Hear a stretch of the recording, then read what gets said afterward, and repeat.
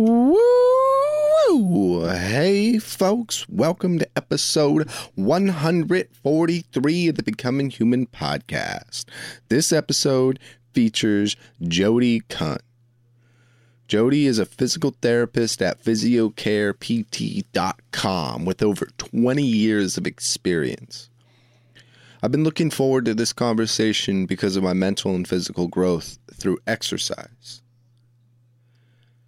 It has been a fascinating place to evaluate and build a relationship with my mind and my body.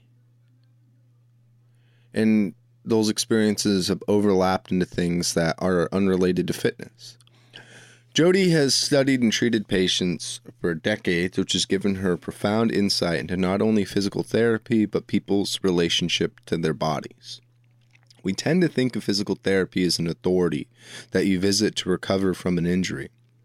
I see a physical therapist as more than that.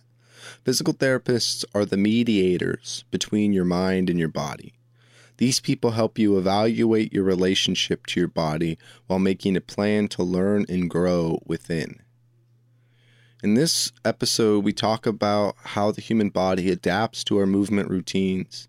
We define overuse injuries, the types of possible injuries, what a benchmark for a healthy body looks like, general concepts for healing an injury, and the concept of meeting yourself where you are. Your physical health is a powerful influence on your life. Your body is the interface between your mind and reality. Think of something as abstract as working on the computer, playing a video game, drawing, writing.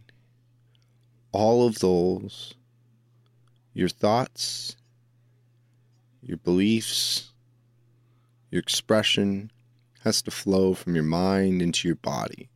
And even if your body did not have to act to deliver these abstract things, your body influences your mind.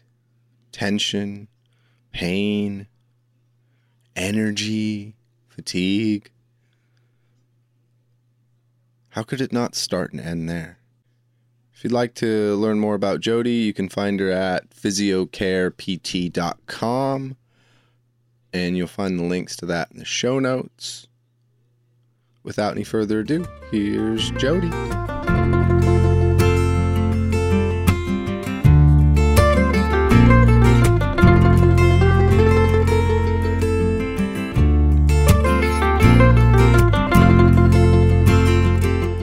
All right, Jody, what's your background in physical therapy? Like, how long have you been a physical therapist, and what got you started? So I have been a physical therapist for about just over 23 years, I think. I started, I was a teacher first. I taught special ed, and primarily I worked with kids who had autism. And I started in a private residential school, so I learned a lot of great stuff there. I got an opportunity to work with a lot of physical therapists, speech therapists, occupational therapists. Then I taught in the public schools for a couple of years, and I enjoyed it, but I didn't love it. And ironically, I also figured, I don't want to be 50 and on the floor working with kids. What if I can't get up from the floor?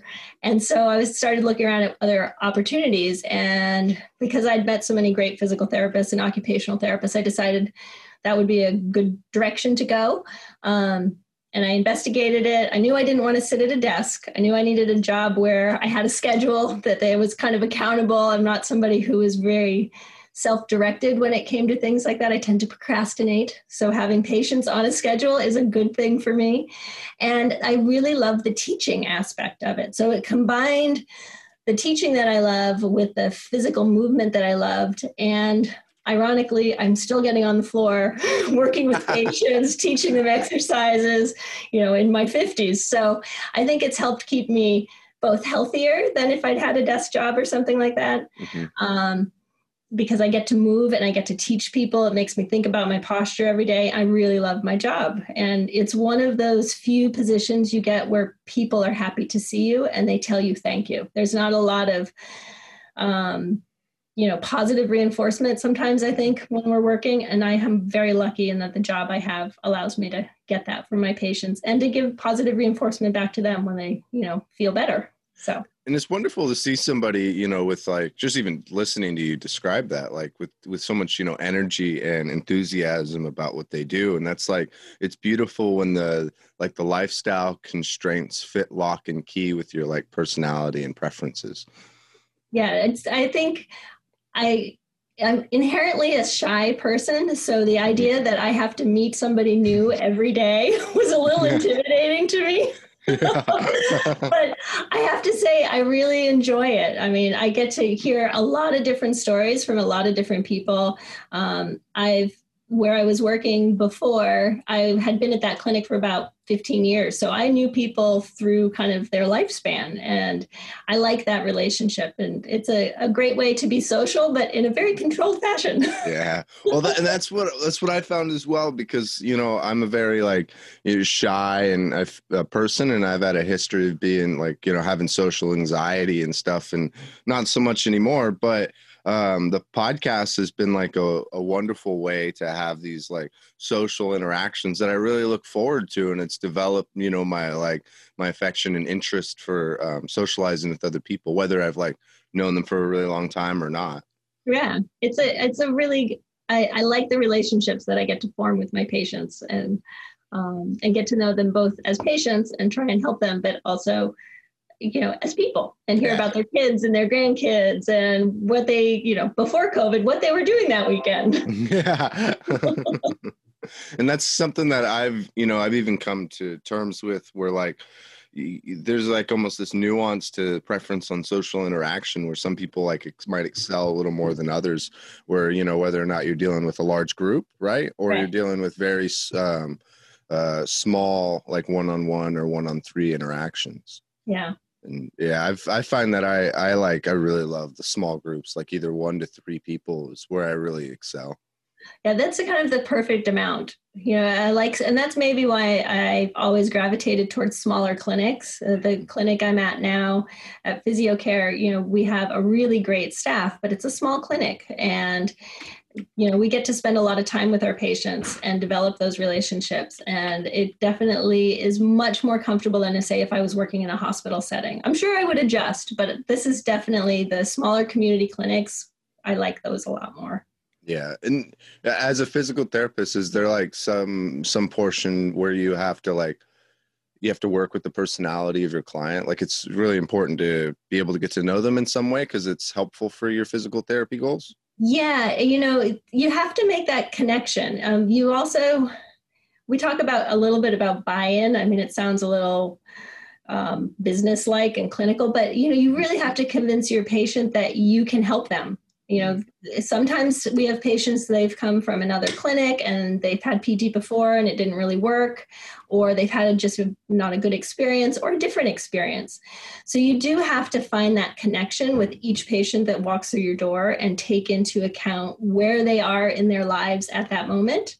Because, you can't tell a 25-year-old who has 3 kids and is the sole provider that they have to stay off their sprained ankle.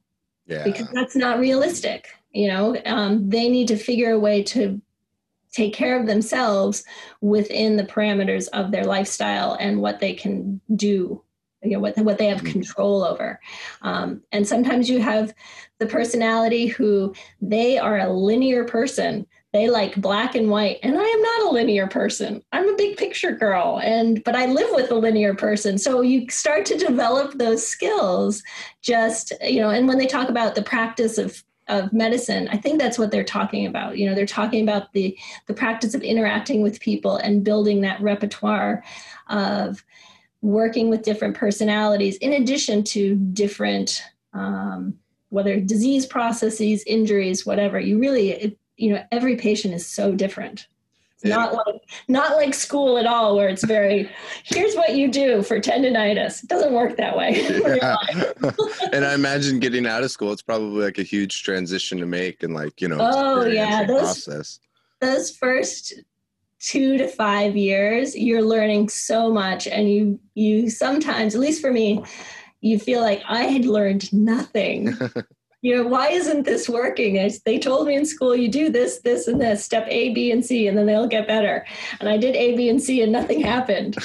And so it's always amazing when you do A, B, and C and something happens. But I think most PTs who are good PTs are really creative, and they really take into account the patients that they're working with and the goals of their patients as well. Again, it's individuals, and that helps you develop your skill set. Yeah, you have your basics, just like you would if you were learning to ski or climb. All of those have different ways that you can do each of those things. You can ski the groomers, you can ski backcountry, you can ski moguls, you can climb trad, sport, boulder, all of those variations. And everybody's like that, even in the way their bodies move. We all move the same way, but we do it a little bit differently. And that's the exciting thing for me because, I've talked to a lot of people and there's a lot of language around like exercise as this kind of chore, is this thing that you like, you should be doing so that you can be healthy. And the success rate or the follow through rate of that, at least in my circles, seem pretty small. But when you can, how would you say, when you could redirect like these things that are important and perhaps like good for you, right? Yeah. There are ways to turn it around and make it like an explorative, journey of your body and how your body functions, or building a relationship with it to where it's like, it's fun and it elicits curiosity and excitement to be able to, push your body and explore ends, range of motion, mobility, and all of those things, right?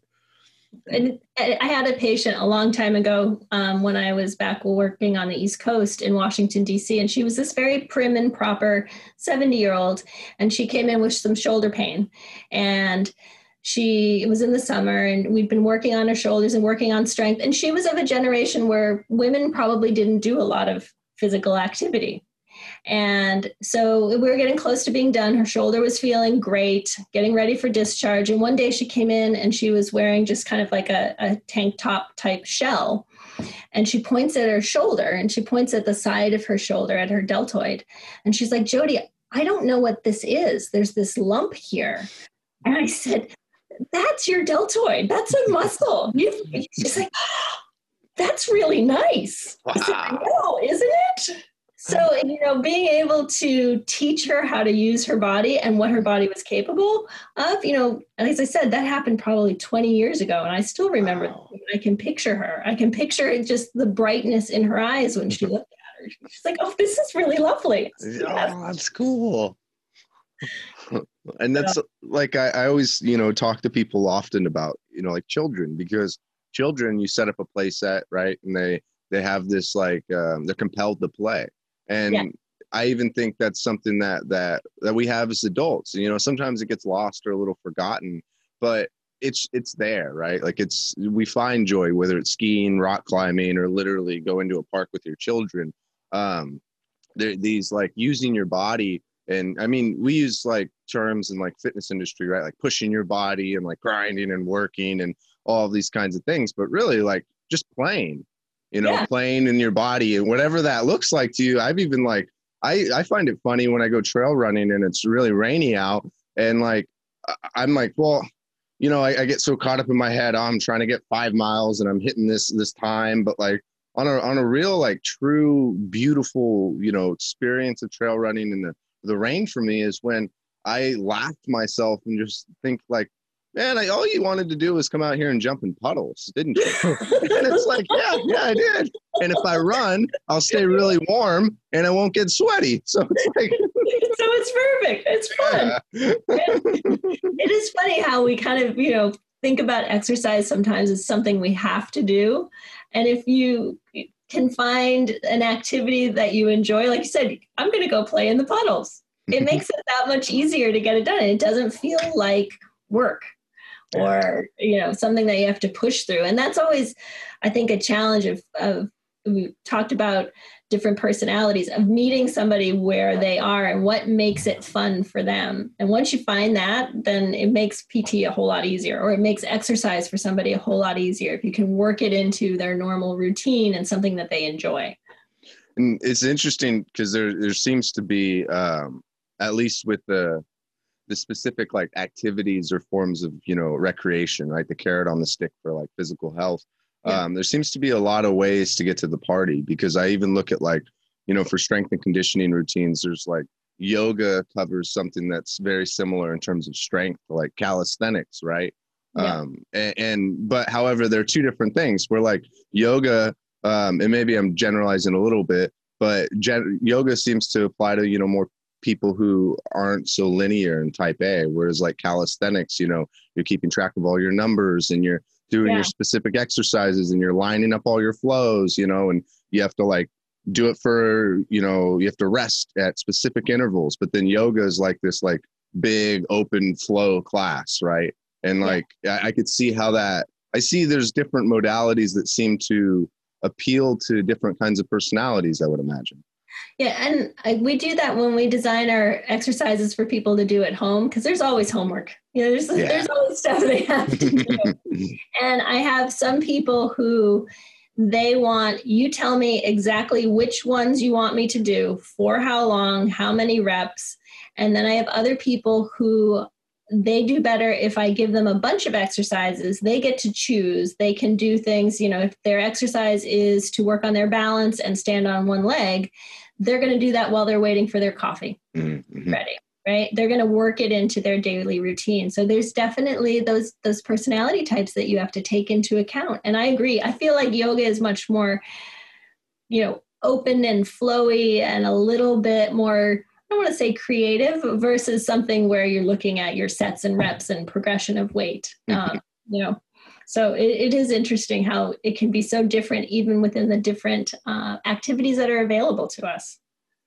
And it's cool too, because I've noticed that if people don't have an experience in those things, whatever it may be, right? Even if they're having a conversation with you in like the office, that it's even an opportunity where if you don't know those things about yourself, to like, push yourself in a direction and to reflect, to figure out what you might prefer.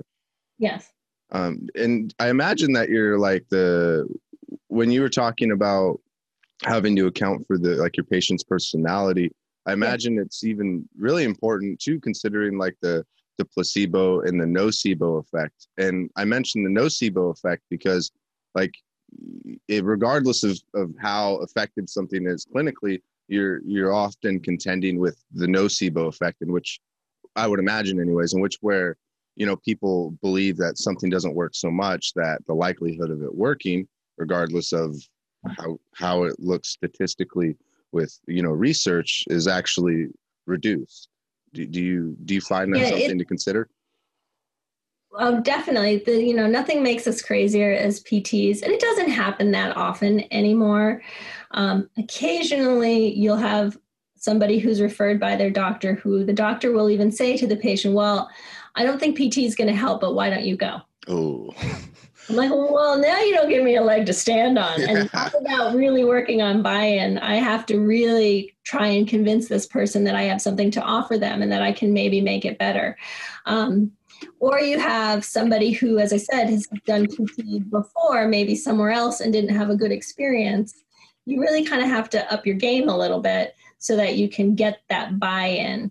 And usually, if you can come up with one or two either interventions that I do with them, like a joint mobilization or strain counter strain technique or some type of technique that makes them feel better, within that first visit or two, you've got them. Same thing with an exercise, something that you can put them into a pose or position or a movement pattern that takes their pain away.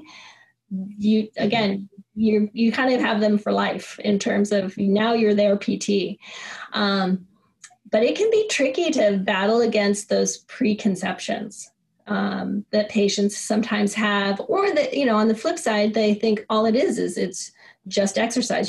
I could do these at home. Well, are you doing them the right way at home? Yeah. We all have a personal vision of how we think we look when we're doing something. And our bodies are pretty tricky. They will put us in positions we shouldn't be in sometimes because it's a habit. So really convincing somebody that having a clinical eye to watch them do their exercises until they have it dialed in, that's also sometimes a bit of a challenge. The placebo effect, I think sometimes people just feel better because, you had your hands on them. They're like, oh, I feel great. Yeah, oh, thank you. It's the other ones who already come in with that I'm not sure PT is going to help or have done this before. Those are the harder patients. That takes more work, I think, on everybody's part. They have to open their minds a little bit more, and we have to work a little harder as PTs to kind of convince them that we have something to offer. When I was reading a really good book on the topic of placebo and nocebo effect, it's like Suggestible You by Eric Vance. And he talks about the research done on the nocebo effect. And that's actually something that's reflective just in general with that research, where it shows that a nocebo effect is a lot harder to be able to, to counteract in some way in clinical trials. But even then it was really hard with running clinical trials with a nocebo effect, because like the ethics behind that, I guess, are really murky in a lot of ways, because you don't want to inflict someone negative things. I think that's the trickiest part sometimes about PT and medicine in general, in terms of proving and disproving if something works, a technique or a medication or whatever, is, there's going to be those people who get the negative component. They don't get the treatment, or they get the treatment that could hurt them, or whatever. That, those. I'm glad I don't have to design those studies. Yeah, exactly. I would not be good at it. No, I don't think I would be either. I'd be like, this is not going to be so good. Are you sure you want to do it? Yeah. Are you sure you signed up for this? I know. Did you read all the small print? Yeah. So you mentioned something about like your body developing perhaps like movement patterns that are not in your best interest or your body's best interest. How could you explain to me what your understanding of like of how that happens and why you would think that like the body doesn't correct that itself, and how you help people to overcome that? So we talk a lot, and I talk a lot with my patients about things like posture and habitual positions that we sit in, move in. So, this is probably kind of a big statement. The way our world is, we tend to sit a lot nowadays. We are not out farming. We're not out hiking and moving around through the world.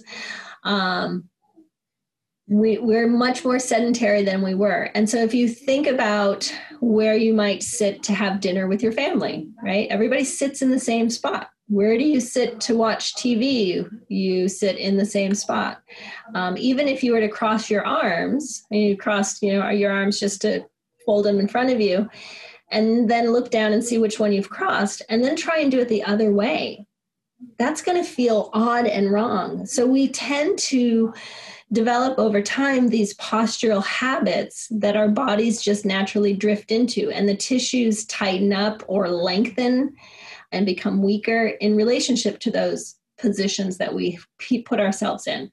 And so then when we try to do something like, let's say, rock climb, which you have to go up and reach for something. If I've been sitting and working at my desk, especially in these days of COVID, we're seeing this a lot, and I'm sitting at my desk for 8 hours a day. I don't even get up anymore to go for meetings. Everything's in front of me. I'm going to be very tight and forward shoulders. My head might jut forward a little bit. My hip flexors in the front of my hips are going to be tight.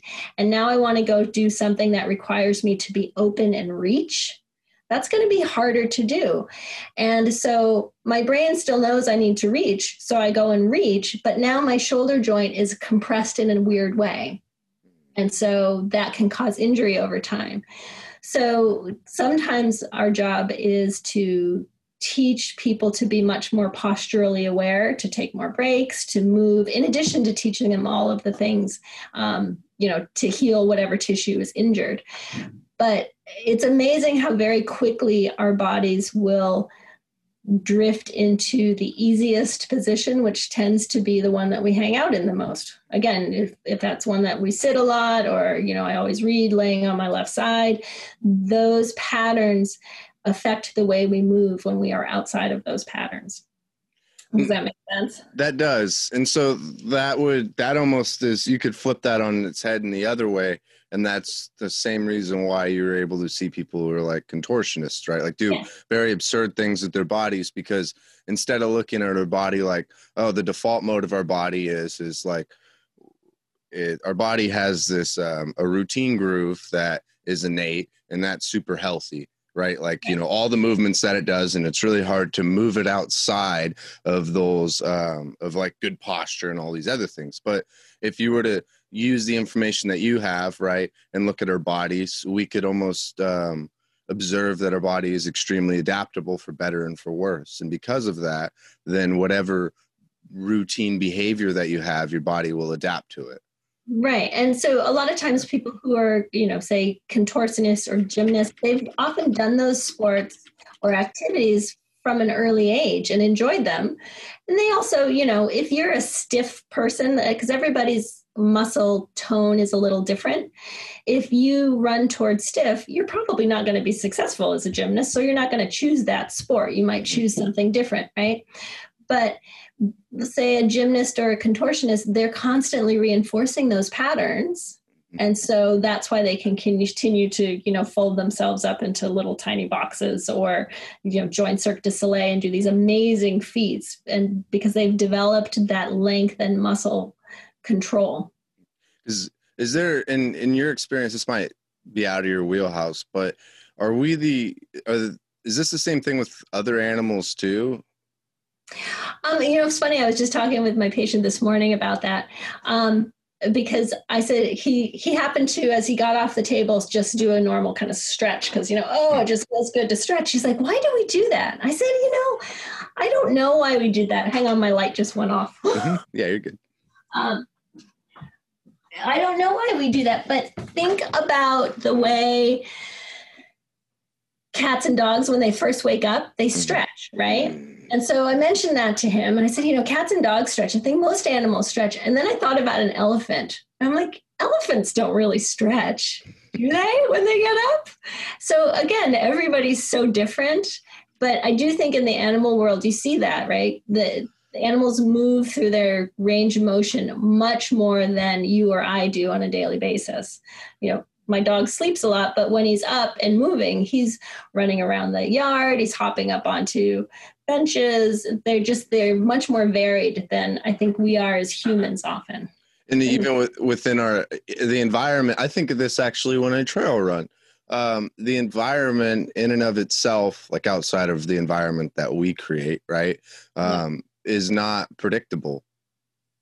Like if I run a trail, the trail isn't, because sometimes when you run a road, you have to be careful, from my understanding, because sometimes the road is off camber, leaning to the left. And then that means that like now my body I'm going to be running, leaning to the left the whole time. And that seems to cause people trouble from what I've read, for injuries and stuff. But then I think about it on the trail all the time, and the trails, unless I run the same trail, but even then, like it's all twisty, turny, it's leaning to the left, to the right. And like, there is no consistency. And there's hardly any consistency that I found on a trail like there is on a road. And I know a trail is obviously constructed by a person, right? But just the extension, the thinking of that, because even in my own house, like to go from my room to my kitchen, I mean, like that's the ground, all of the things is the same. And I guess for like a dog, right? Like, or any other extension of like another animal outside of our environment, I guess the body would never be used to that, right? Like that's, right. Well, and that's a perfect example of, the running on the road versus running on the trail, because we see that a lot.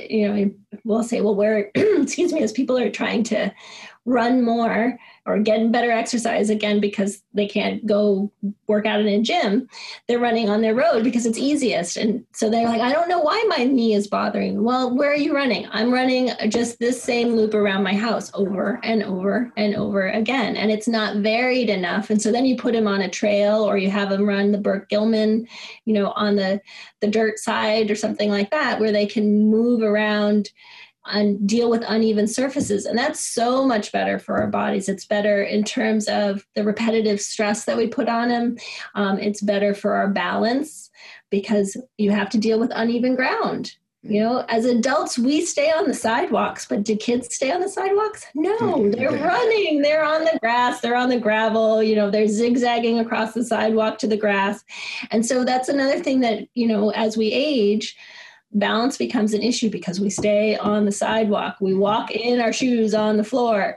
And, you know, we're not challenging ourselves on those unlevel surfaces. And so it's, you know, variety, as they say, is the spice of life. And it's certainly what helps keep your body healthier, is to mix it up. Have you seen any benefit of repetitive stress that someone is conditioned to, right? Like, to elaborate on that, have you seen anyone get any benefit out of doing the same activity over and over again, even though the challenge has not increased or the stress has not increased? I tend to think about that more in terms of like accommodating or loading tissues in preparation for activity. You know, there's a little bit of debate, I think. We used to think that you could progressively load tissues and make them stronger. And there's a little debate about the benefits of that. But in general, I have found personally that it's difficult to go from no activity to a lot of activity, right? You have to kind of build up. And so repetition in that respect can be helpful, because you're kind of slowly getting those tissues ready by doing the same activity over and over again. But I guess unless you were training for something specific, like say arm wrestling, where you're only going to use your right arm, that in general, our body doesn't necessarily like repetitive stress. Unless you are perfectly biomechanically exact, and most of us are not. And our body, okay, that's interesting. And would you then infer that our body is able to manage and mitigate imperfect movement? I think it is, yeah. Because we get that in like deadlift, like there's like all different kinds of exercise from yoga to like, you know, barbell, all that other stuff.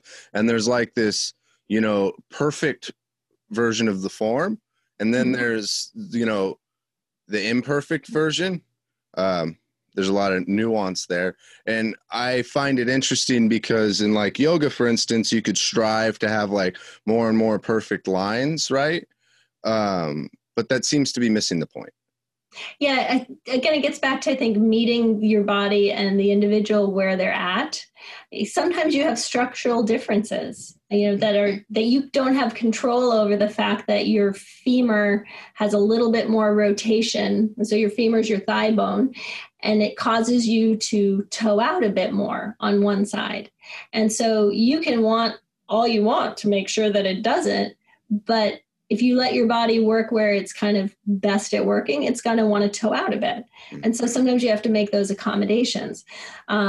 Sometimes those accommodations are not going to cause you any issues. And sometimes they can, longer term, become an issue that you might have to address, again, depending on what your activity is that you're involved in. Let's say skiing, where you kind of need to have your skis parallel. You know, if you've got your right skis always going off to the right side, that's going to be a little more challenging. So your body is then able to adapt in terms of muscle length and tension and control so that you can keep your skis parallel. Even though the skeleton maybe would want to let it drift off to the right. So, everybody's just so different in terms of the way that their body is designed, moves, muscle activation, etc. And that's interesting because the relationship that you develop with your body, it seems like it could help develop a lot of someone's growth mindset and their character. Because like you have this thing where someone were to do an exercise or just really anything, and oftentimes I'm generalizing a lot, but people would confront that with a fixed mindset, right? Like, oh wow, that looks really cool, I can't do that. And like, you know, physically, barring any surgery, I would imagine, through consistent practice, a lot of things are probably pretty possible. Yeah, we are very plastic in our bodies and the way that we can adapt. Sometimes for the negative, like we were talking about postural habits, that obviously can create some imbalances. But I've had patients that, like I had one guy who he had broken his arm, and I think he was maybe from Mexico, and it had not set great. Mm-hmm. And so he couldn't extend his arm fully, and he was getting a job, and he had to do something called a pre-work screen, where he had to be able to demonstrate to me that he could do the tasks of the job before he could actually get hired. And he was not a tall man, and he had to be able to reach to, I think, a 70-inch shelf with 100 pounds. Oh, wow. And I was like, okay, I'm not sure you're going to be able to do this because you don't have full stretch through that elbow. And he had adapted, and he did it without a problem. Wow. Because he probably had more mobility in his shoulder blades, so he could gain some range there. He knew he probably had to push more with his right foot. He had made those adaptations over time, so he was able to do it. Luckily, he only had to do it once because I was a little concerned. Yeah. But, our bodies are really amazing in what they can adapt to and allow us to do sometimes. So when you have someone who says, oh, I can't do that, it's like, well, try. What's, the worst that's going to happen? Yeah. And that's that. Life and death situation or something, but so you can't do it. That's all right. Let's try it. Yeah, exactly. I had a friend, Bud Jeffries, and he's like a personal trainer, and he would train elderly women who were like, were coming out of just not very physically able, right? And he would train them by having them lift kettlebells, because kettlebells, everything was in kilograms, and he would circumnavigate the mental side of things, right? That is like smart. Yeah, and so when they're lifting all the things, because he would, like, in his experience, that was a huge conversation, is kind of what you were talking about before regarding the patient and their own belief and their like abilities or how they feel about this. And like he'd hear like self-limiting talk all the time, and his favorite way was the kettlebells, because of they didn't know what kilograms were, and the numbers are smaller. And then also he was getting them to pull trucks. And the reason why he was doing that was because it was like is an interesting thing that I find even. Okay. Have you guys started? Yeah, we have. There's an interesting thing that I even find with there's an interesting thing that I find though with like with the pulling the cars, because I was watching videos and listening to him talk about these women, and pulling the cars was like he was giving them a physical experience, sure, but it was like almost an excuse to give them an emotional experience, right? And it affects them like the whole, like their whole eyes light up and they feel so confident about themselves, and they're like, oh, this is so cool. And it's like, that's what's so beautiful, because what I've learned is like, wow, my body's a little more capable than I thought. Through consistency, you gain confidence because you realize that you're growing. And like, I see that relationship that we could have with our body could really help us in a lot of other things. Yeah, it's really hard when, somebody comes in and it's like, well, I've never been able to do this, or I couldn't do this. So I love the image of these older women pulling cars. I think that we tend to underestimate what we're capable of physically. We, for whatever reason, you get somebody who says, oh, well, I always work at a desk job, I couldn't possibly run a 5K. But then you get somebody who says, I think I'd like to try that. Mm-hmm. And I'm willing to start small. And I'm like, that's great. But it's always such a positively reinforcing event when somebody has that moment where they do something that they didn't think they could, like pull a car. But I love the whole kilogram trick. I'd be like, oh, I don't know how much it is. It's in kilograms. Yeah. And that's something that I actually learned when I was working with emotionally and behaviorally delayed children in like the school systems, where it was really hard for them to feel success. Like for some of the students I'd work with to feel successful with the schoolwork, and the schoolwork was a point of contention and anger and frustration. But I would like look at it and it's like, well, it is kind of complicated and, abstract. Right. But like I would take our breaks, and oftentimes the children would be kind of bored or something like that, because we had a really small playground, and this was a school that was just for children who had like EBD situations, and I would go and take them out for runs, and I would teach them how to run. And like, I was always trying to get them to find ways I would always tell them to game the feelings inside their bodies. Right. So if we like run really hard, we could feel really good. And so we would do stuff like that and create different challenges. And it was a lot easier to give them that experience, right? To have that pass through of like, we could build confidence through running. We can build fun and excitement through running, and like all these kinds of things. And that's what I found was interesting through fitness, was like, there's a lot of things in life that I learn very similar lessons as I do through my exercise. But when I'm doing it with my exercise, it's very visceral and it's not abstract. Like the feeling of accomplishment I get from progressing in yoga or lifting weights or whatever, working with these kettlebells, there's no it's really hard to argue when you've moved up to the next kettlebell. Yes. Well, and it's so concrete in a way. As you said, it's not abstract. It's not, I completed these math exercises or something like that. And you have that. There's that mental, physical component to it that I think is so powerful, because you feel more powerful when you make that next step, because you felt the way it was when you couldn't lift that kettlebell, or you couldn't obtain that pose, or you couldn't ski that Black Diamond run, or whatever it is. And then you did it, and it's, it's a huge sense of accomplishment, much more than I feel like solving a problem is, or something like that. But that's also just me. I tend to, I think, to be much more physical, a little less cerebral, versus, I'm sure my husband would still choose skiing down in Black, but he also is pretty pleased with himself if he solves a very complex math problem. Yeah. He'd still choose the skiing, I'm pretty sure, but It's interesting that you made that point, because I have almost in my life, I didn't understand the satisfaction from just any experience of learning, right? I guess. And then when I started I realized that I was a little more physical, because when I really, outside of school, after as an adult, getting into these physical practices, I've never been so satisfied and fulfilled in my whole life. And then that has been an extension of the abstract things, right? With reading and learning different kinds of skills. And that's why I love trying to introduce different kinds of exercise concepts and different practices, and learning how to build a relationship with your body, because at least a little bit, it gives a little more of an understanding of, who you are and your relationship with growth.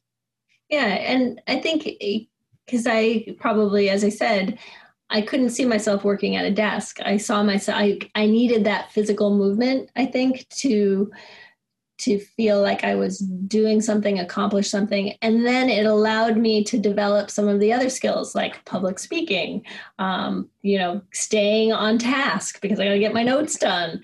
So all of those other things that I maybe struggled with that were harder for me before, because I was moving, was a little bit easier for me to do. I saw them as an extension rather than as the driving force. So kind of, as you said, that growth component, you learn those same skills. You just didn't maybe learn them in the rigid school format. You learn them because you were doing something you enjoyed. And then you started to realize, I need to also be able to talk to people and explain things, and explain physics to somebody in a way that is understandable, because it affects the lever arm of lifting something.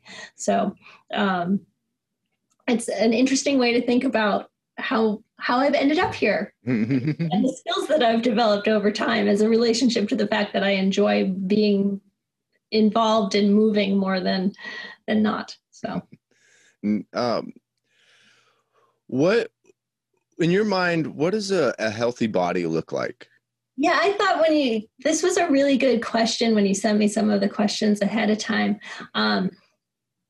because and I mentioned it to some of my colleagues too, and we all kind of thought I don't think we have a good vision of what a healthy body is. We know what a healthy body doesn't look like.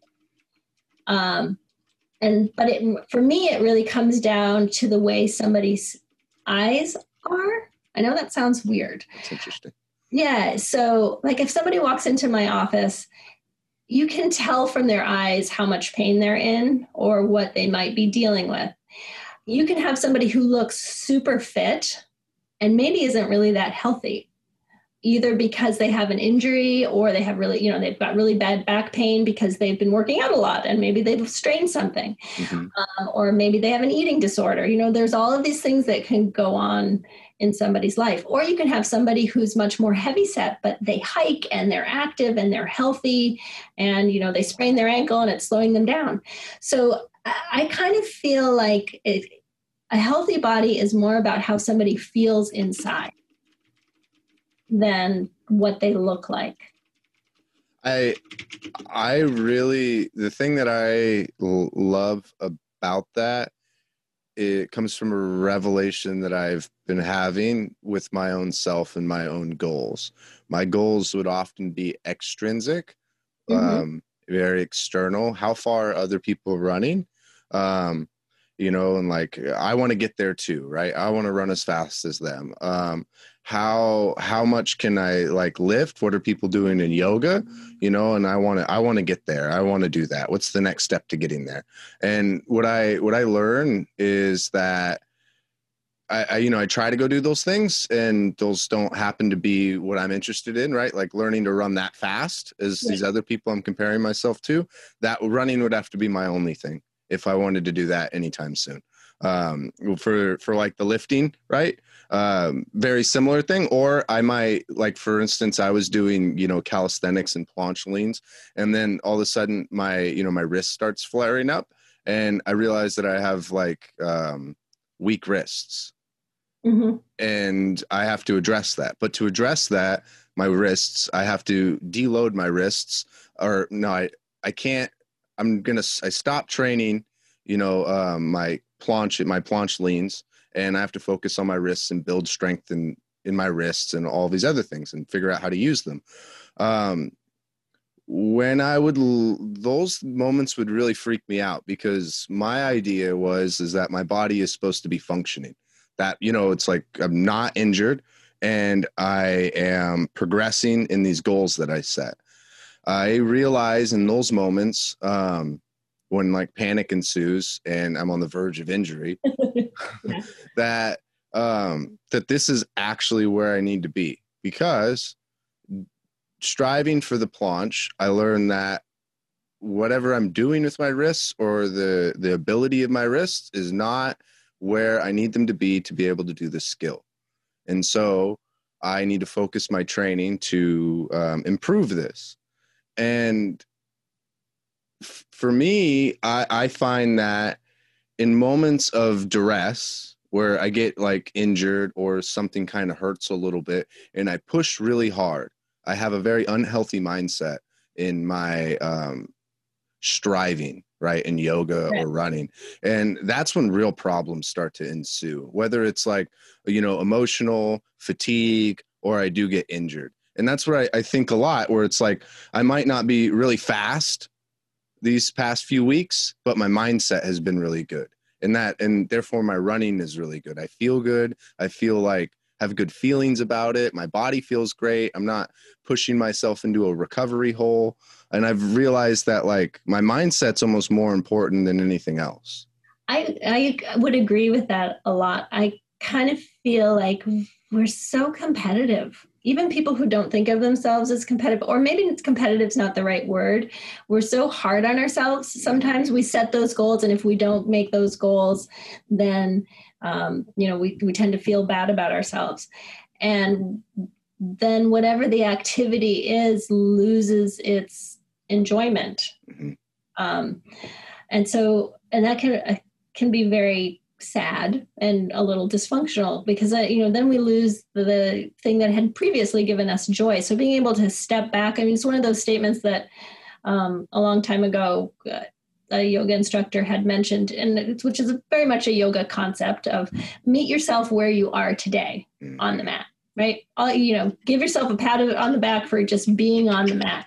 Try and just be present in the moment. And that's so hard for us to do sometimes as individuals. I always try and set this goal for myself as a climber. I'm a pretty good climber, but I don't lead because it terrifies me. And my husband's very happy to lead, so I let him do that. And some people would think, well, why don't you lead? Because it's not fun. Mm-hmm. I climb because it's fun. Why would I want to scare myself? I don't like to be scared. That part's not fun to me. And even he will tell you, he loves to climb and he loves to lead, but he's the happiest on a 510. It's like a really nice, as you were saying, it's that nice, easy trail run where you're jumping in the puddles. Why wouldn't you just do that all day? Because it's just so much fun. Being scared every now and then can be fun, but I don't want to live on that edge all the time. Mm-hmm. So I think, goals are important and I think we should have them, but I also think having that healthy dose of being willing to meet yourself where you are that day. Some runs are going to be great. Some runs are going to be harder. You just have to accept that that's where you are at that point. And we do that a lot too in physical therapy, especially with our post-surgical patients. They hear, I'm getting a new knee. And in their mind, they're going to be dancing in a week. And it's a long process. And so you have to remind them that they're going to get there. Each day is going to be different, because each day is different. Sometimes you wake up and it's rainy and it's cold and you're achy, and some days it's beautiful and sunny and you feel better. So that's, I think, the biggest thing that I try and personally live by, as well as impart upon my patients, is that each day is a different day and you have to meet yourself where you are at that time. And that's beautiful. And it's like, you even find that with loading stress for hypertrophy, right? Because even if you try to take on as much possible stress as you could put on yourself, that's, kind of rife for injury, right? Yeah, there's that tipping point where, you want to build those muscle tissues, but you got to allow for recovery. And that can change based on age, that can change based on health. If you're fighting off a cold, your body's busy doing other stuff. It doesn't have time to build muscle. Right. And so a little light workout's probably a good place to do that day, instead of being like, all right, well, this is what I'm supposed to do on Tuesdays. I do legs and abs. You might need to change it up and do a little bit more flexibility, or a little bit lighter weight, or just go for a longer walk, something like that. So you, again, meeting what your body's capable of that day. It's interesting, almost like the concept, I think, of integrity, where you put a demand on your body or even on your own self, and there's a question of, is that demand meeting you where you are? And then you strive to, like, I'm going to run to that tree, and you strive to run to the tree and you come up short. And then there's this little like character moment of, did I come up short because my body truly isn't capable of making it to that tree? Or did I come up short because, I'm thwarting myself, or I'm not trying really hard? And that's a very complicated and personal space, I think. But I think we need an excuse to be able to go there and practice that and learn where to draw that line, right? Yeah, I think, because you want to try things, right, and see what you can do. And sometimes you do want to push your body. You want to see what your limit is, whether it's trying to run further or faster, or to make it to that tree. I think, too, it's, as you said, it's that internal discussion that you have with yourself of, did you just stop? It's the reason I don't run on treadmills, because I'll just stop. Yeah. Right? I'm just going to get off. Or did you really give it all that you could? And some days you can give it all and still not reach that tree. And other days you just not want to try, and that's okay. And surprisingly, those are sometimes the days that you make it to the tree. Yeah, isn't that the weird part? It is. We'll go out, we'll go climbing or something, and I'll be like, we haven't climbed in weeks. I'm tired. I worked all week. This is just going to be awful. And I climb great. And then you feel so wonderful. And other days you have been training, you've been, working on the hangboard, you've been going to the gym, doing all of those things, and you go out and you suck. And you just can't stay on anything, can't hold on to anything. So you just never know. So it's, I think that's why we keep doing things like skiing, running, and continue with activities, because you just never know. And it's that element of surprise. Is it going to be a good day or is it going to be a bad day? And sometimes the bad days are okay because you learn something. Yeah, exactly. And they set you up for having really good days too. Yeah. Because then you're like, well, that was better than last week. What in your mind, what is an overuse injury? And do you believe that we have a limited capacity to stress certain areas of our body? So, technically an overuse injury is, let's use, say, elbow tendonitis, because that's something that most people are kind of familiar with. You have pain at the outside of your elbow.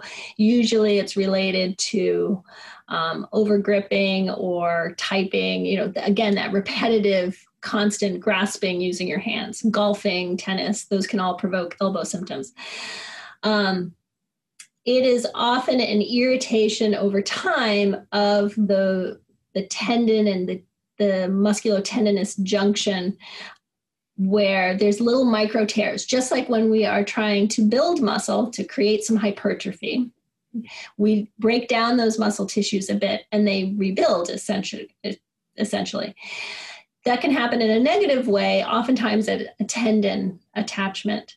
The tendon under load tears very microscopically, and then the body tries to fix it, which is great. That's what it's supposed to do. But sometimes that tissue gets thickened, it can get irritated and get inflamed, and then you end up with an injury. Those can be overcome sometimes by, it gets back to that repetitive loading that we were talking about, kind of slowly, progressively loading tissues and breaking down some of that scar tissue. So repetition, say in running, can cause some issues because it's essentially the same motion over and over and over and over.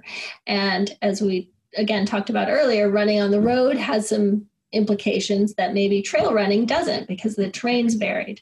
So sometimes switching things up is a better way. But in general, repetitive injuries can be really hard to treat, and they're more chronic. Mm-hmm. Sometimes you can manage them acutely, but they can become chronic really easily. And then it just becomes a long-term management thing. You can have somebody who has kind of what they call runner's knee, where they have an IT band syndrome or something like that. Mm-hmm. And it's a chronic injury for them. It happens if they increase their mileage or something, but eventually you can get them over that hump. You can kind of retrain their body once you allow the tissues to kind of heal. And when you're retraining their body, are you retraining it to have like better movement patterns, or is it that you're building their baseline tolerance for stress? Sometimes it's usually it's improving motor patterns, retraining the body so that you're limiting the stress that you're putting on tissues.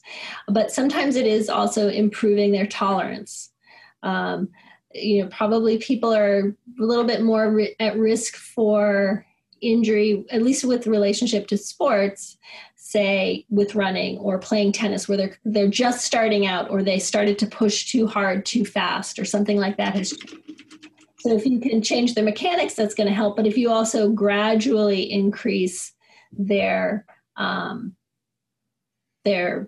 repetitiveness or the time that they're spending doing that activity is probably going to be more beneficial for them than if they just hit it really hard out of the gates. It's that typical, I'm going to run a 5K, so they go run a 5K or 3.5 miles or something, and they haven't done anything for a year. And then they do great for like maybe the first week, and then things start to fall apart. Yeah. Right? Because they're, again, repetitively, continually stressing things in a way that their body's not ready to do. Yeah. So we tend to address both sides. Usually biomechanically, we make some adjustments, and then helping educate them in terms of how to kind of safely progress things. And do you find that the overuse injuries, are they focused on, or do they mainly affect tendons, or is it in the musculature as well? It can be in the muscles and joints as well. I mean, again, you can talk about arthritis, right? And so the wearing away of cartilage and things like that, or irritation in the where the vertebrae meet. There's a joint there that's kind of glides, so it allows us to bend forward or twist depending on which part of our spine we're talking about. And those can develop some arthritis. So instead of being this nice smooth joint, it's a little bit more sandpapery, doesn't glide as well as it should. And some of that is normal wear and tear, but some of that could also be overuse. So say, you know, the perfect example is I had a guy a long time ago who he was a tile setter. He worked in tile. And so not only did he have some elbow tendonitis, but his back and his knees weren't so great either because he was constantly on his hands and knees setting tile floors. Mm-hmm. And so that was more joint related. So it really, those overuse injuries can occur anywhere, not just at tendons. So if you're looking at someone who's like setting tile or typing on the keyboard and perhaps something, correct me if I'm wrong, a little more chronic in the overuse injury. Yep. Are you, to generalize, I know it might be hard, in those chronic situations, is it more of a problem with the overuse injury that they're not pushing their upper limits of their ability in those moves? Like, no, not so much. I think it's just, it's that wear and tear component. It's just the reason that we change our tires on our car, right? Mm-hmm. Certain joints just can wear out. Okay.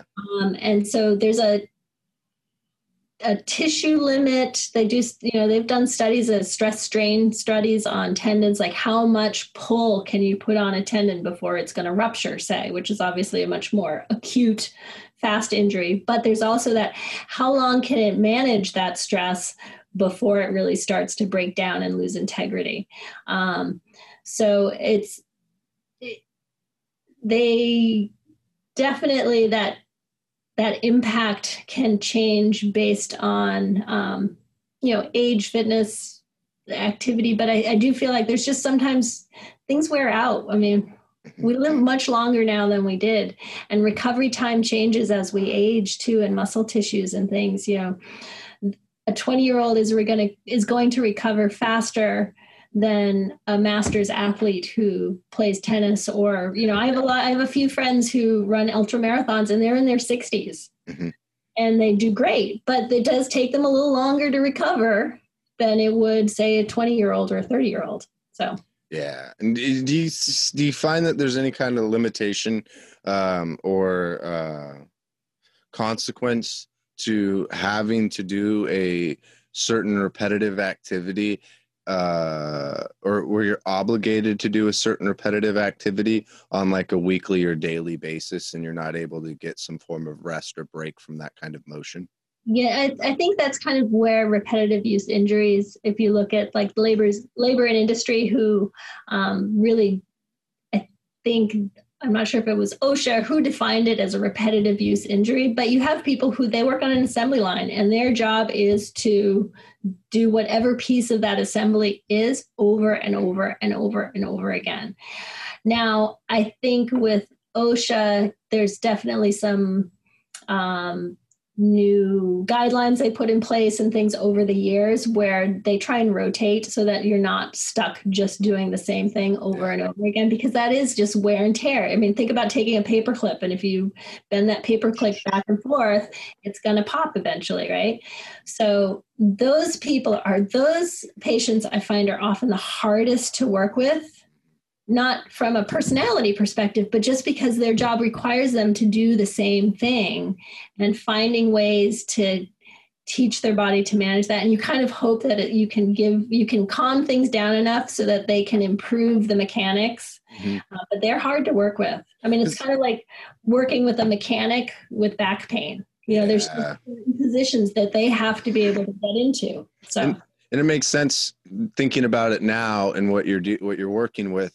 If you are dealing with someone who perhaps have internalized like unhealthy movement patterns and it's causing them chronic stress, then and that's a movement pattern that they have to use in their job, how can you give them pause from doing that movement pattern, and then teach them a new movement pattern and get them to not repeat the old one long enough so that they can internalize the new one. Am I getting that dynamic right? Yeah, that's a really big challenge, in pretty much anything that we try and teach somebody in PT too, because we only see them a couple times a week, maybe one time a week, and then they live their life the rest of the time in the way that they're used to. And sometimes that involves a repetitive job, whether it's typing on a computer or sitting at a computer or, working on a car, or they work in landscaping. So it's tricky to teach their body to move a new way. And some people have better body awareness than others. And sometimes the demands of their job or their activity is just, that's part of the activity. And you have to be able to work around that. I find that perhaps I'm generalizing a little much, but I find that when you teach anybody something, where I could it's easier to teach somebody who has never done this activity before, right? Because they have not internalized the poor habits. But if I take someone who's been doing it for 3 years and maybe they have some poor habits, it's very, they're a chef and their way of cooking or whatever isn't working, and I need to reteach them. That in all different kinds of fields, I've heard is very hard to do. Still can be done, but way harder. It's so hard. People don't like change. We struggle with change, and so it can be very challenging. I would agree. It's easier to teach somebody who has never done an activity before. And you can correct some of those habits as you go. But I used to go and do ergonomic assessments on site, where we go and we look at somebody's desk setup. And I remember, obviously something like changing the mouse from the right to the left, that's going to mess people up because they're not left-handed, they're right-handed. But I asked a woman to change her phone from the right to the left. And you would have thought I'd ask for her firstborn. I can't possibly do that. I'm like, what do you mean you can't do that? She's like, I can't. It needs to be on that side. And so, I'm like, but it hurts when you reach with your right arm. Wouldn't it be better to reach with your left arm? She's like, nope. So overcoming those can be really challenging. And I think that's something that I think applies to life as a whole, because there's plenty of times where I have routine behavior or habits, right? Whether it's an eating thing, how I spend my time, a variety of those things that it might do me a little good to figure out how to change up my habits from time to time. And I find that even with this social anxiety and being shy, kind of like what we talked about right out the get-go, that was something that made me wildly uncomfortable. But I was able to set up and game the or set myself up to practice socializing in these scenarios so that I can improve, despite it making me feel very uncomfortable and feel very out of my element. Yeah, I think, we definitely are creatures of habit. I mean, even just asking somebody to change sides of the bed, anything like that, or to move out of our comfort zone. We all feel better when we know what to expect, right? We know that on Mondays we have dumplings for dinner. On Tuesdays we have, chicken for dinner. We like that sense of knowing what's coming down the pike, right? What's coming at us. But I think we learn the most when we step outside of those comfort zones, right? We don't learn from doing the same thing over and over again. We talk about it a lot when doing balance training with some of our older folks, that you learn from your mistakes like you do in life, right? Your body learns from you losing your balance in a safe environment. And what you said about choosing opportunities to practice social skills with people in what you felt more comfortable with, a safer environment or whatever, allowed you to then branch out to different environments. Same thing, being able to kind of push those boundaries in a way that you can still be successful and comfortable, but just a little bit on the edge of scared. Those are I like to hang out there. Just a little bit of scary is okay. And what I love about that is that you are able to draw that, you're able to talk about that in a physical way, but also a mental way. Because, well, I mean, if someone is I think it's hydrophobic, or where they're afraid of swimming in the water, and you have like this whole thing in psychology of exposure therapy, right? And exposure therapy isn't like, hey, let's go and get in a boat and go in the middle of the ocean and drop you in the water in a cage full of and sharks swim around you. Like, you're going to give that person trauma. Like, so let's start maybe in the wading pool. Yeah. Splash around for a little bit first. I'm not going to put somebody out there. Let's stand on a balance beam 2 feet up, because the mind is such a powerful thing, right? Mm-hmm. It knows when it's going to be scared. And so again, it all comes to meeting the person, the individual, yourself, where you are, I think, at that time. Some days you can stand on the balance beam. Other days you might just want to stand on a foam block. And that's a good thing to be. So. That's cool. And so when I've had, how would I say this?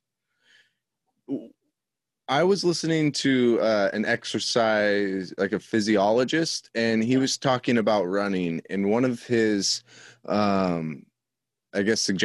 studying like improving your efficiency in running. And he would talk about using, sprints, like interval sprints, once, or doing interval sprints every 7 to 10 days, very infrequently. Right. And he was saying that if you were to do an effort of, 8 out of 10 or 9 out of 10, basically very hard effort, you would train efficiencies for your easy pace. Do you find that to be true in your experience with like teaching people efficient movement patterns by introducing like more resistance or more? Yeah, like giving them like a high amount of load to be able to improve their efficiency? Sometimes I've tried that if I'm trying to override some of their neuromotor patterns, so like their brain to muscle connections. For something like running, or let's say even to some extent skiing or climbing or other sport type of activities, I do think that there is a benefit to asking high demands of your body in that way, because then when you go a little bit easier,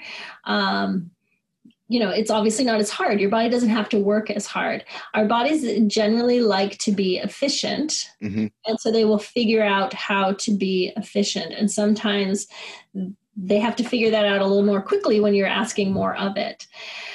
In PT, sometimes I will have somebody lift a heavier weight once. So, and it gets a little bit more into trying to, what we were talking about earlier about they have this idea that they can't do something.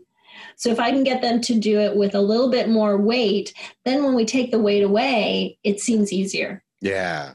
Right. So like say if I had a patient just the other day who she had an arm fracture and she can't really even bend her elbow because she's been in a sling for 4 weeks. And part of that was that mental connection. And so once I had her help her elbow to bend and just bring her hand to her shoulder, then she tried it on her own and suddenly she could do it. Right. So sometimes it's just distracting them with something else, whether it's extra load or helping them into that position, that will kind of, again, make that mind to muscle connection or that neuromotor pathway work more efficiently at a lower level. Does that make sense? That does make sense. And yeah, I entered that with a little rambliness there. But you did great. Thank you. Cause that's where I was interested in, like, if a hard effort could subconsciously or naturally improve efficiency, or move them towards a more efficient movement pattern. Yeah, I think there's that whole kind of gaming the brain a bit, right? To distract it a bit so that it tries to figure it out. And then when you take away some of the demand, it's just a little easier because that demand isn't as high. And it's like, oh, well, I can do this. And is there some validity to this where if you are always operating in your easy ability, right, where you're not under an extreme amount of load, you're doing an easy effort, that there is room there to have, you don't have to be careful in your movement patterns, right? It's not consequential in the moment. Yeah, I think, everybody has a personal, say, walking pace or running pace, right? Or hiking pace. So you see this sometimes with like groups of hikers that go out. There's the people who are at the front, and then there's the people who are at the back. And they just, nobody's doing it better or worse. There's just everybody's efficiency is at a different speed. My body works best maybe at a little slower pace than, my friend's body works if they're running, right? They run at a little faster pace. Most people will find this like it's easiest to quantify on a treadmill. There's that point where you can't walk anymore and you have to run. And that miles per hour is different for everybody. And your body knows at where that point is, and that, right? So that you can't walk. It'll be uncomfortable to walk at 4 miles per hour. But if you break into a jog or run, your body's much more comfortable at that. Right. So there's that spot that everybody's a little bit different. And so sometimes you just have to find that it's essentially autopilot where your body works the most efficiently, whether it's walking, running, hiking, skiing. And that's something that I find interesting because you have like, when you go into any of these kinds of activities, you don't inherently, you kind of know how to move, right? But you don't at the same time. Like, oh yeah, anybody can run, right? Yeah. Anybody can walk. You can hike. We can snowshoe. It's just it's a little different for everybody, and then it takes a while to become good at it. You can tweak things, right? I'm not a great runner. I could go for a run, but if I don't have great hip strength or core control, I'm more likely to have some injuries or distance limitations or speed limitations or something like that, versus somebody like yourself who runs regularly on trails, who also does, some yoga and works out. You maybe have a little bit better core strength. You might be able to run further because you have, and with less risk of injury than somebody who's just starting running, because maybe they need to develop some of that core and hip strength that you have developed over time. And what is an injury? So an injury, oh gosh, it's been a long time since I've been in school. So an injury is usually due to, there's different kinds of injuries. So there's obviously a traumatic injury. You break a bone, you pop a tendon, right? It ruptures. More of the injuries that we see tend to come from what we would call overuse or postural imbalances. And those injuries are usually because of an abnormal pull, either on the muscle or the tendon, that creates inflammation and an injury to the tissue, like tearing of the tissue that the body can't fix. Come on. You said that you were done. No, that's a long time. You said you were done. Right now. Love you. At 9:03 you said 20 minutes. That would be 23. 5 minutes. No, that's when I start school. Are we going to play games on our lunch? If you want, sure. Yeah. Sorry about that, Jody. That's all right. I love how easily he was like, oh, what are we going to do at lunch? I'm going to be upset about this, but now I want to go at lunch. It's like, I'll look forward to lunch now. Thank you. That's right. Okay, 5 more minutes. So back to the injury. It's basically those micro tears that occur in the tendon or the muscle that your body's trying to heal. And so Okay. And then usually it has that inflammatory phase which is initially good, brings all of the building blocks that your body needs to fix things. It's when we can't get that inflammation calmed down that things can go awry. And so I'm gonna kind of go out on a limb here, because I'm trying to understand some things that I've seen in different kinds of physical disciplines. Yes. In things like you talked about, like the IT band syndrome and Right. for like runner's knee, I've seen some things in like in jujitsu, if you're familiar, where people are like have trouble, with their knees functioning, or like squatting low, or maybe like they can't close their hand all the way. I have seen when people are like for like barbell lifting, right? Some things like for people to lose range of motion from, they spend all this time like lifting this thing that I perceive as healthy, right? And I know it is. And Yeah. but I see that when they only do that, they're still not able to like squat all the way with putting their heels to the ground, maybe not even able to reach behind their back anymore as well. Or you even hear like people who are lifting might have some things with like bulging discs. So like I see like these activities, and I find people who are injured, and I try to understand why I see those commonalities, between all these things, like even in running, right? Like you're stressing your body, you're pushing yourself, but why is there this problem or this weakness that you have? But then I look at like, you have things like yoga, for instance, right? And yoga paired with those activities, I've always wondered, would that help people? Like, is there this disconnect? You talk about it with the overuse injuries, right? Is there this disconnect between, I want to do jujitsu and I'm going to get my submission and do my jujitsuing, and my goal is to win in jujitsu. I want to run, and my goal is to complete my run. And then, I want to lift, and my goal is to, bench 150 pounds for like 5 reps. Right.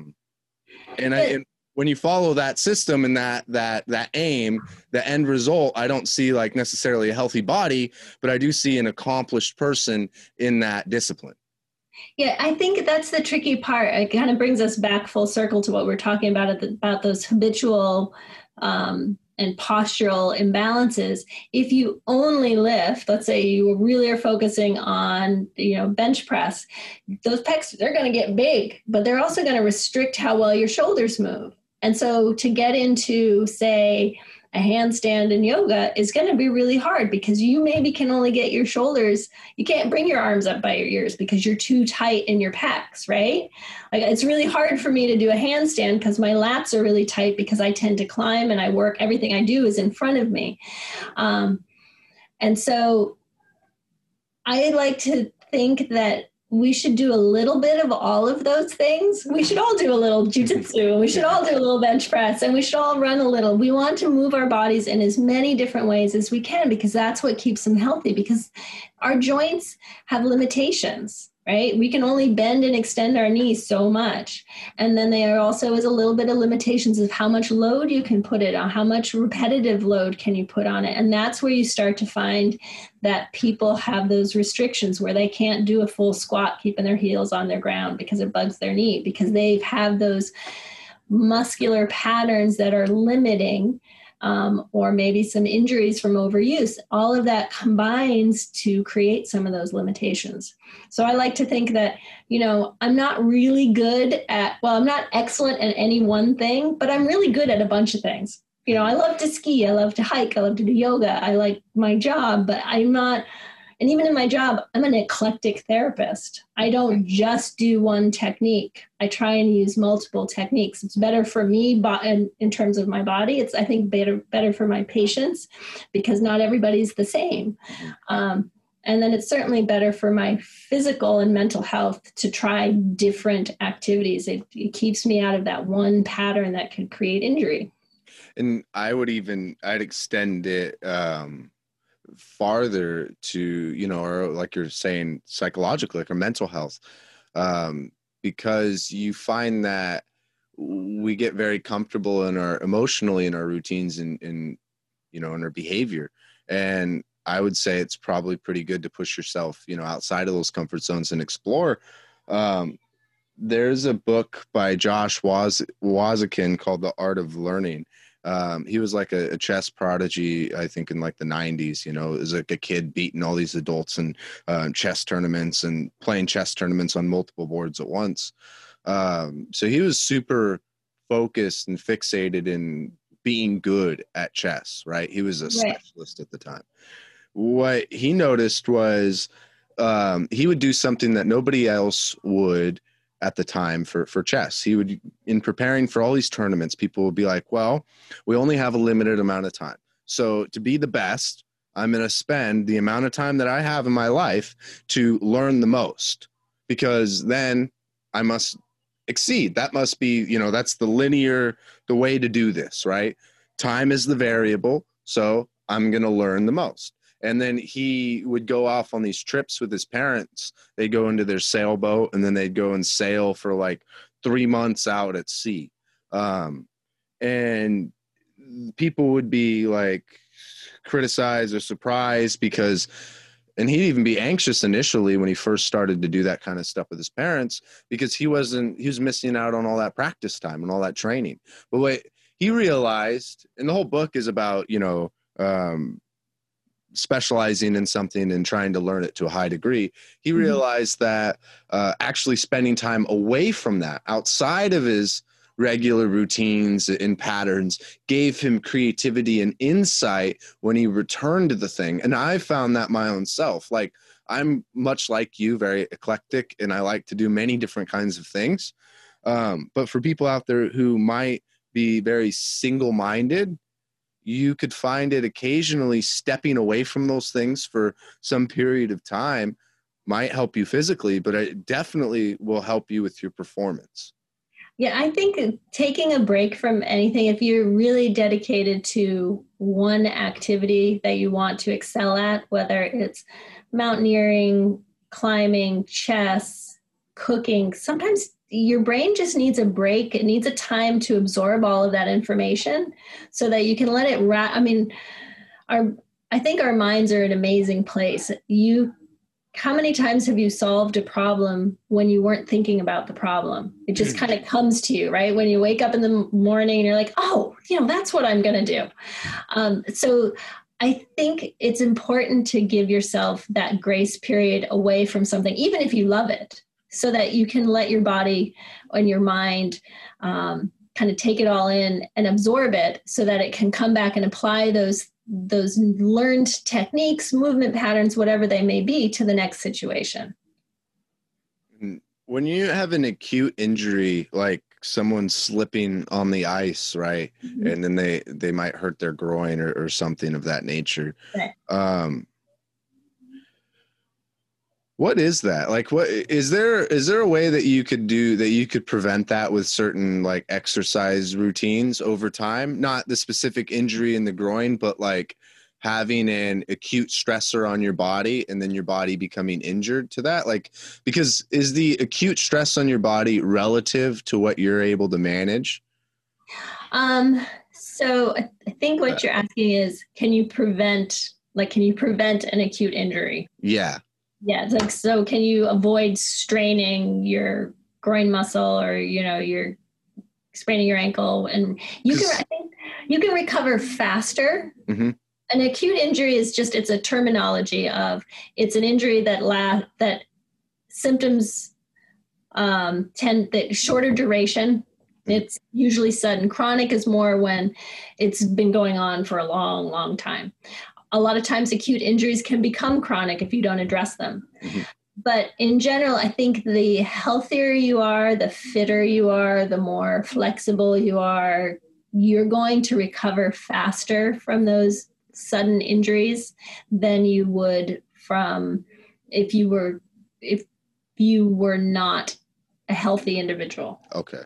All right. So somebody who maybe they've got a chronic disease, say lupus, or they're dealing with cancer, and their body's already dealing with a lot. if they sprain their ankle, they're probably going to have a higher inflammatory response and have a harder time getting back to square one than, say, somebody who's 25 and healthy and, generally, maybe they're not even athletic, but they're younger. Or even a 60-year-old they're a healthy individual. They're going to recover a little faster than, say, the 25-year-old who's dealing with cancer. Yeah. So it really depends on what else is going on in your system. We all are going to have acute injuries because stuff happens. We slip on the ice. It's how our body resolves those. Does it resolve it in a week or does it take months? Okay. And just one last question in closing, just because I want to be respectful of your time. Something that I find interesting is just kind of in relation to injury is like a rolled ankle in running. Mm-hmm. And I remember that there's the notion that when you roll your ankle, that you're likely to roll it again. And the more you roll it, the more likely it is to happen. I've had that from particularly two friends in basketball where they were developing that problem. And it just seemed kind of like downhill in that sense from there. Yeah. What I've realized in running was the rolling the ankle sometimes used to happen. And usually when I'm mentally fatigued, but I find that there's something called Buddha squats. If you're familiar, are you familiar with those? No, I'm not. So Buddha squats are, you basically roll to the outside edge of your feet and you push your feet together. Yeah. And then you do squats on the out, basically like a rolled ankle. You're doing squats on two rolled ankles. And I know it sounds like relative to like my squatting and stuff, like that's not a painful thing for me and I can do weight there and I've built up to it over time. Mm-hmm. But the thinking there was, well, if I can bear weight on the ankle at that end range of motion, then would I reduce the likelihood, not remove it, but reduce the likelihood of injury if I were to roll my ankle? But then because the whole injury there is like rolling the ankle and then loading it with your body weight, that seems terrifying. And then on top of that, what I found though through my running is that as opposed to relying on the ability to load a rolled ankle with my body weight, I have developed a proprioception to reconfigure my footing in a very short amount of time to not ever even load the rolled ankle. And I didn't do that as a result of training, that proprioception kind of bit there. I did that as a consequence of running over time. I don't know if any of that makes sense to you. No, it sums PT up pretty well for a sprained ankle. So there is some physical changes that happen when you have a really bad ankle sprain. The ligaments that help stabilize your ankle stretch. Ligaments are not like muscles, they're not elastic. So think about more like the plastic rings on a 6-pack of soda. You stretch it out, but it doesn't go back to the same length that it was at. So that's why your friends say, I constantly roll my ankle because those ligaments are stretched. You can compensate for those, as you were saying, by improving your proprioception, working on things, working on strength. We actually, when somebody comes in for an ankle sprain, when they're able to tolerate it, we will have them walk on the outside edge of your foot, like the Buddha squat you were talking about, so that their body gets used to, I can roll like this and chaos doesn't have to ensue. Right? I can keep my stability. I can work out of that position. So that's what we try and do in the clinic, is to put them into more challenging positions to train their body to compensate for the fact that they don't have that structural integrity anymore. And then again, as you were saying, that practice of being on different surfaces and running and getting back into that activity, you just have to retrain that body in a focused way, which, takes a little extra time. That's cool. Well, good. Yeah. Thank you so much, Jody. It's been a pleasure. I enjoyed this very much. Oh, I'm glad you enjoyed it. I did too. Like, I've been looking forward to speaking with you for so long. And I'm really happy that it all worked out. And just the conversation was great. And you inspire me. If it were a different kind of lifestyle, you'd inspire me to be a physical therapist, to be honest. Oh, good. It's a career that I enjoy. And you can also, PTs are great, but I work with a great PTA, Shannon, who, I'm the big picture girl and she's the detail girl. So she, there's physical therapy assistant programs out there too. I would strongly encourage you. I think you'd enjoy it. Yeah, I think I would too. I know it's been on my mind for a while. So yeah, well, if ever you want to come hang out at the clinic, just give us a holler. Oh, sweet. Thank you, Jody. I appreciate it. You're very welcome. I enjoyed it. You take care. Yeah, absolutely. You too. Okay. Bye-bye. Right, bye. Woo! Thank you guys for listening to this episode of the podcast. I was so stoked to be able to talk to Jody. Physical therapy is just fascinating to me because if I were to zoom out from exposure therapy to if you're feeling socially, anxious, right? You're maybe afraid of the water. You're afraid to get into elevators. Maybe you have some kind of injury. There's this not even injury. You're not able to do something, right? You're not able to sit all the way onto the floor without using some kind of supported assist with your hands. You're not able to stand from the floor without using some supported assist with your hands. And the answer to these things is incremental stress relative to your abilities. I just find it so beautiful. If you're finding yourself in utter turmoil and chaos psychologically or physically, even emotionally, incremental stress in the places that you were uncomfortable seem to be this underlying principle that could elicit growth in not just the physical realm, but the mental realm. It just seems so incredible. And oftentimes there's this thing that we bump into, this fixed mindset. I can't do that. I couldn't climb up that. That seems terrifying and scary. I couldn't run that far. Oh my gosh, put my body through that. I couldn't go and speak in front of 1,000 people. And let me lay it out for you. Public speakers, talking in front of people, pretty scary. That's a lot of the challenge. Some people might not be afraid, and they might be set up pretty well for that. But most people, terrified. Step up and face the challenge over time with consistency and with introspection and introspection. You could build the ability to be able to talk in front of people, to do something that is completely unrecognizable to your previous abilities. You go and climb, right? Some people, Alex Honnold, not even though, but not afraid of heights, but still afraid of heights, just a little, right? If he's in somewhere that's truly out of his comfort zone, he talks about it. He can get adrenalized by being up high in a freaky situation, but it's super unlikely because he trains through incremental stress to withstand exposure, to be able to withstand all of these movements in a very calm and confident manner. He's not an alien.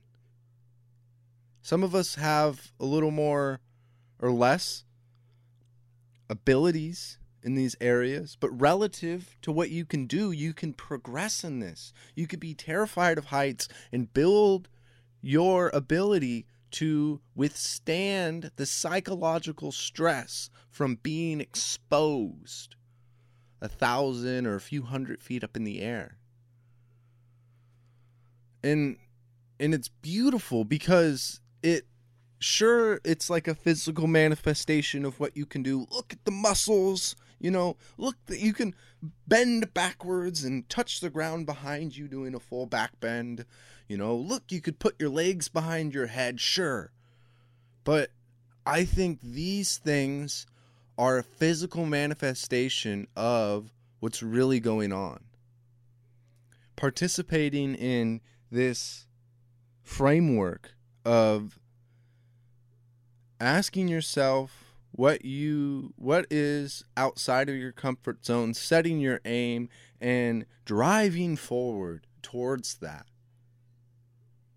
with the realization that the conclusion might be different than your expectations. And it might even be different than what other people are able to do or are able not to do. And then you can see exercise and all of these things as an opportunity to watch yourself blossom and unfold and remark at the beauty that is to be discovered. And I love how Jody's, when we have this conversation, it's obvious that there's not a lot of right and wrong, black and whites. That there's a lot of nuance and uncertainty and gray areas in between things. And while that can be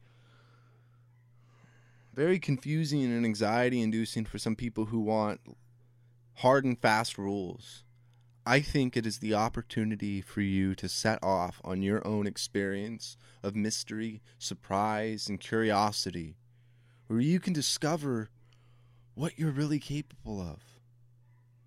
You could find the boundaries that exist inside of your soul, in your body. My conversation with Jody just inspired me to continue along this journey. And I hope you guys found it as inspiring as I did. If you can check her out at physiocarept.com, and I'll be sure to leave the link to that in the show notes.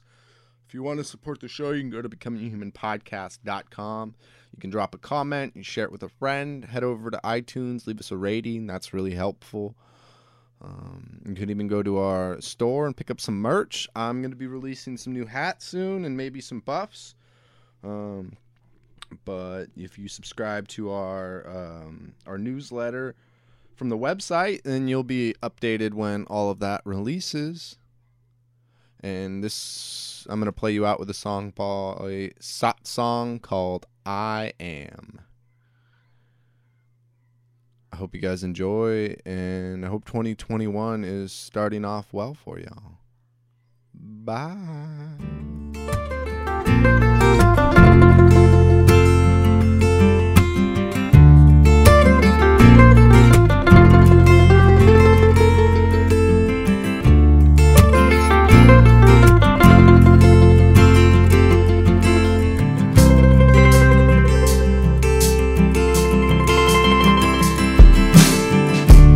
No longer fear the unknown, 'cause I know what I am here for. I keep on trotting on my own path, keep on learning from my present and past, yeah.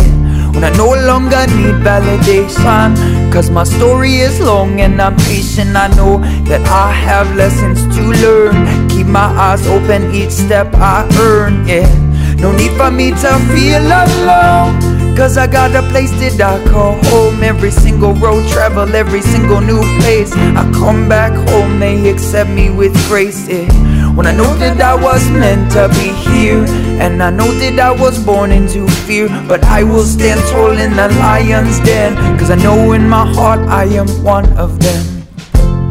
That there are lies in the facets of everything that we see, that are telling us to be scared when all we ever are is free.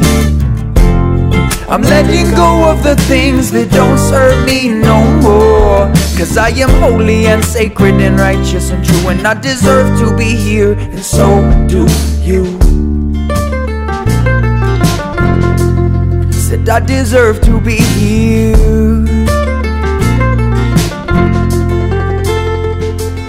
But I'm in a constant transition, constantly changing vision. Story never certain, there is always a revision to be made. When I think about the demons I have slayed, I am not afraid of confrontation in vain. To the people that seek evil, not as peaceful as I look. What a warrior at heart, so precaution must be took. What I'm trying to give in to the lessons that will soften my ways and means of changing, 'cause I talk to spirit often. Tell me to stay sharp, tell me to stay present, tell me to ignore the fools and focus on the sin. Well, I said I will starve my ego and I will remain strong. I will make mistakes and I will often be wrong. When I'm perfectly imperfect and I'm only here to learn, and all the evil on the path gets burned. I said I'm perfectly imperfect and I'm only here to learn, and all the evil on the path gets burned. That there are lies in the facets of everything that we see, that are telling us to be scared when all we ever are is free.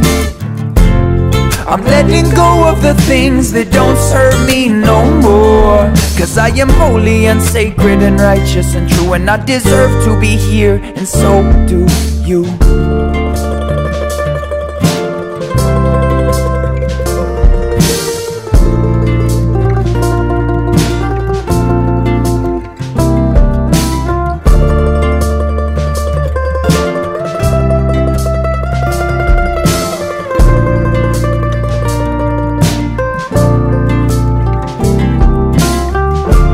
Pressure always come from the outside. Try not to let it in where I reside. Well, this is my heart, my home, my choice, my love, my life, my path, my voice. Yeah.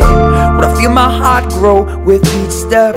Stand firm in where the path goes next. Well, I know that where it goes is where I need to be. The more lessons rain down, more blessings I see. Hey. So there are lies in the facets of everything that we see, that are telling us to be scared when all we ever are is free. I'm letting go of the things that don't serve me no more, 'cause I am holy and sacred and righteous and true, and I deserve to be here, and so do you.